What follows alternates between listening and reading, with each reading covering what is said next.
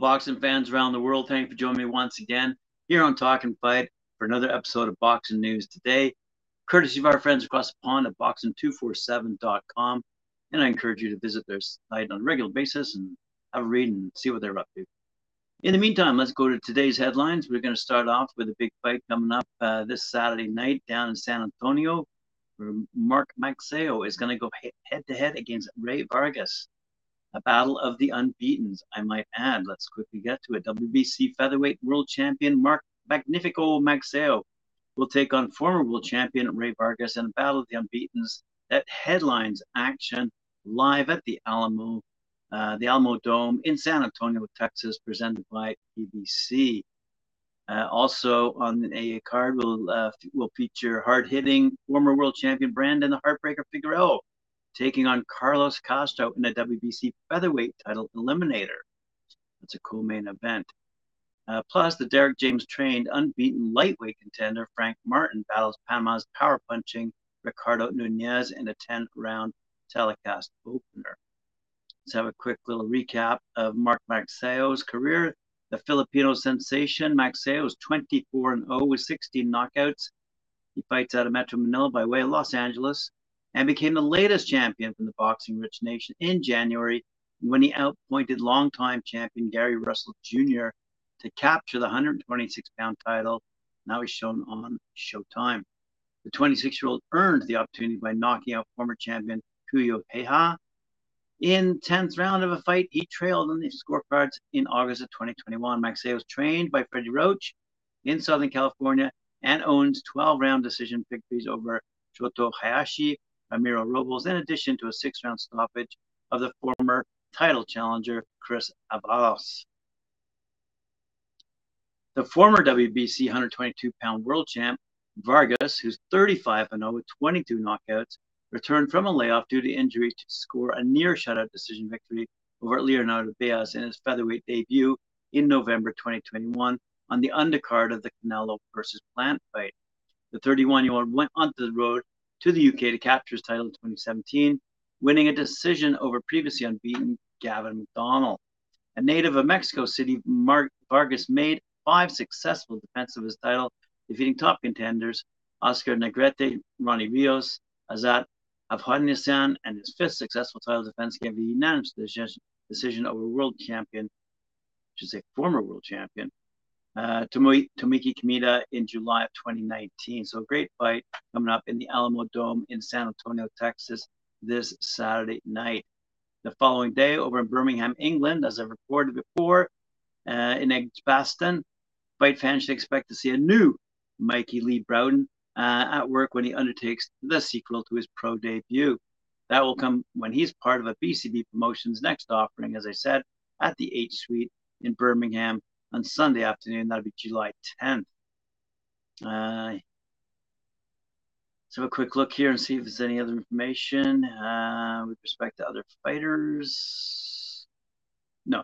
A whack of quotes, though, on the boxing247.com website. The reason I'm rushing along here, relatively speaking, is because I want to get to the big news of the day, and that is with respect to a book that has been released related to successive concussion injuries and how they relate to boxers. But before we get to that, let's go to Florida, to the Caribe Royale in Orlando, where Joseph Adorno is going to take on a fighter to be announced. That'll take place on July 23rd. GH3 Promotions and Box Lab Promotions return Saturday, July 23rd for Orlando Fight Night at the Caribe Royale, as you might guess, in Orlando, Florida. Headline is lightweight Joseph Adorno of Allentown, Pennsylvania, in a 6-round contest. Adorno was 15-1-2 with 13 knockouts and scored a highlight reel one-punch knockout of Juan Santiago on May 21st. Adorno's opponent will be announced shortly. Junior welterweight contender Shenard Bunch, who we featured often on Talking Fight, will face an opponent to be determined in a 6-rounder. Hailing from Trenton, New Jersey, Bunch's outstanding 19-1-1 record with 16 knockouts. And on May 13th, Bunch stopped Muckland Bailey in 47 seconds. 2016 U.S. Olympian Antonio Vargas returns to the ring for the first time in 2.5 years and faces an opponent to be determined in a 6-round bantamweight tilt. Vargas is 12-1, 5 knockouts, hails from nearby Kissimmee, Florida.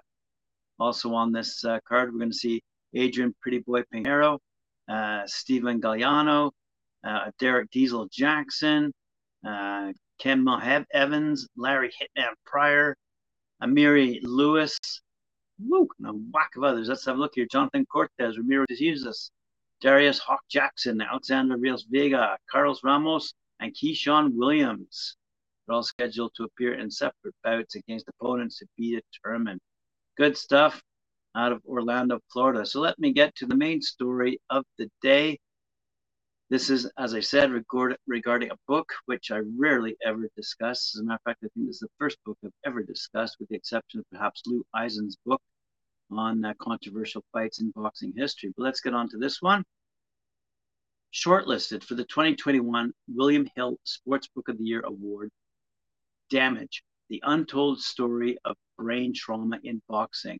It's now out in paperback, written by noted boxing journalist and author Tris Dixon. The book covers the old story. A fighter gains fame, drives fast cars, makes piles of cash, and dates beautiful women. Then comes the inevitable fall that leads to booze, drugs, depression, poverty, and illness. This dark and repetitive narrative has been playing out for over 100 years. The book focuses on punch-drunk syndrome, first discovered by doctors in 1928, which later became known as dementia pugilistica.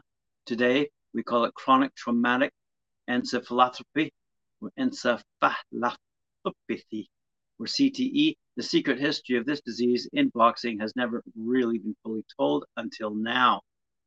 In the book, Dixon uncovers the difficult truths of boxing and CTE and chronicles the lives of fighters affected by it. He interviews some of the sport's biggest names, including George Foreman, Freddie Roach, Mickey Ward, to try to understand why no one wants to discuss CTE or take responsibility for it. Ultimately, Dixon takes aim on what boxing can do to help the warriors who sacrifice their health seeking glory in the ring. We'll look at this, but finally, to drive the sport to address the issue and help fighters get the help they deserve. Says Greg Bishop, senior writer out of Sports Illustrated, anyone who loves boxing, even the sport's most diehard supporters, must take a longer and more serious look at the issues that Tris Dixon writes about with such nuance and humanity. Says Khalifa Sina out of The New Yorker, Dixon has published an important book about boxing, one that all boxing fans should read, precisely because some of them may find that it affects their fandom. Says Matt Christie out of Boxing News, Dixon is a man of strong principles and a journalist of high standing in the sport. He's the author of perhaps the most important book the fight game has ever seen. Damage is wonderfully written and contains some sumptuous storytelling. Says Mark Kreigel, ESPN commentator and author of its own book, The Good Son, The Life of Ray Boom Boom Mancini. Damage isn't merely excellent or overdue. It should be mandatory reading for anyone who claims to care about boxing. With deep research and dogged reporting, Tris Dixon has managed to remain both clear-headed and compassionate. Says Dave Hannigan of the Irish Times, Aaron Pryor's cautionary tale is told in Tris Dixon's fascinating book Damage, The Untold Story of Brain Trauma in Boxing. Dixon's disturbing book ensures boxing no longer has any excuse. And says Mark Gallagher of the Irish Mail, Damage is a harrowing book on the long-term effects of brain injury in the ring. It's a wake-up call the sport needs. 4 years in the making, this book should be essential reading for anyone with even a passing interest in boxing. And finally, Thomas Gerbasi out of Ring magazine. This is a book that should be required reading for anyone involved in boxing. It's not an easy read, and upon finishing it, you may look on the sport in a different way, but that's necessary. And I've said this before with respect to Deontay Wilder. I think he was concussed in his last fight and should hang up the gloves, get on to training and or promoting and or managing, but stay out of the ring for his own health. That brings us to the end of today's episode. I want to thank you for joining me here on Talk and Fight for another episode of Boxing News Today. Remember to like, share, subscribe, hit that notification bell, and we'll see you later on when I join the guys at Knuckle Up, Mike Orr and Cedric Bent. We'll see you then.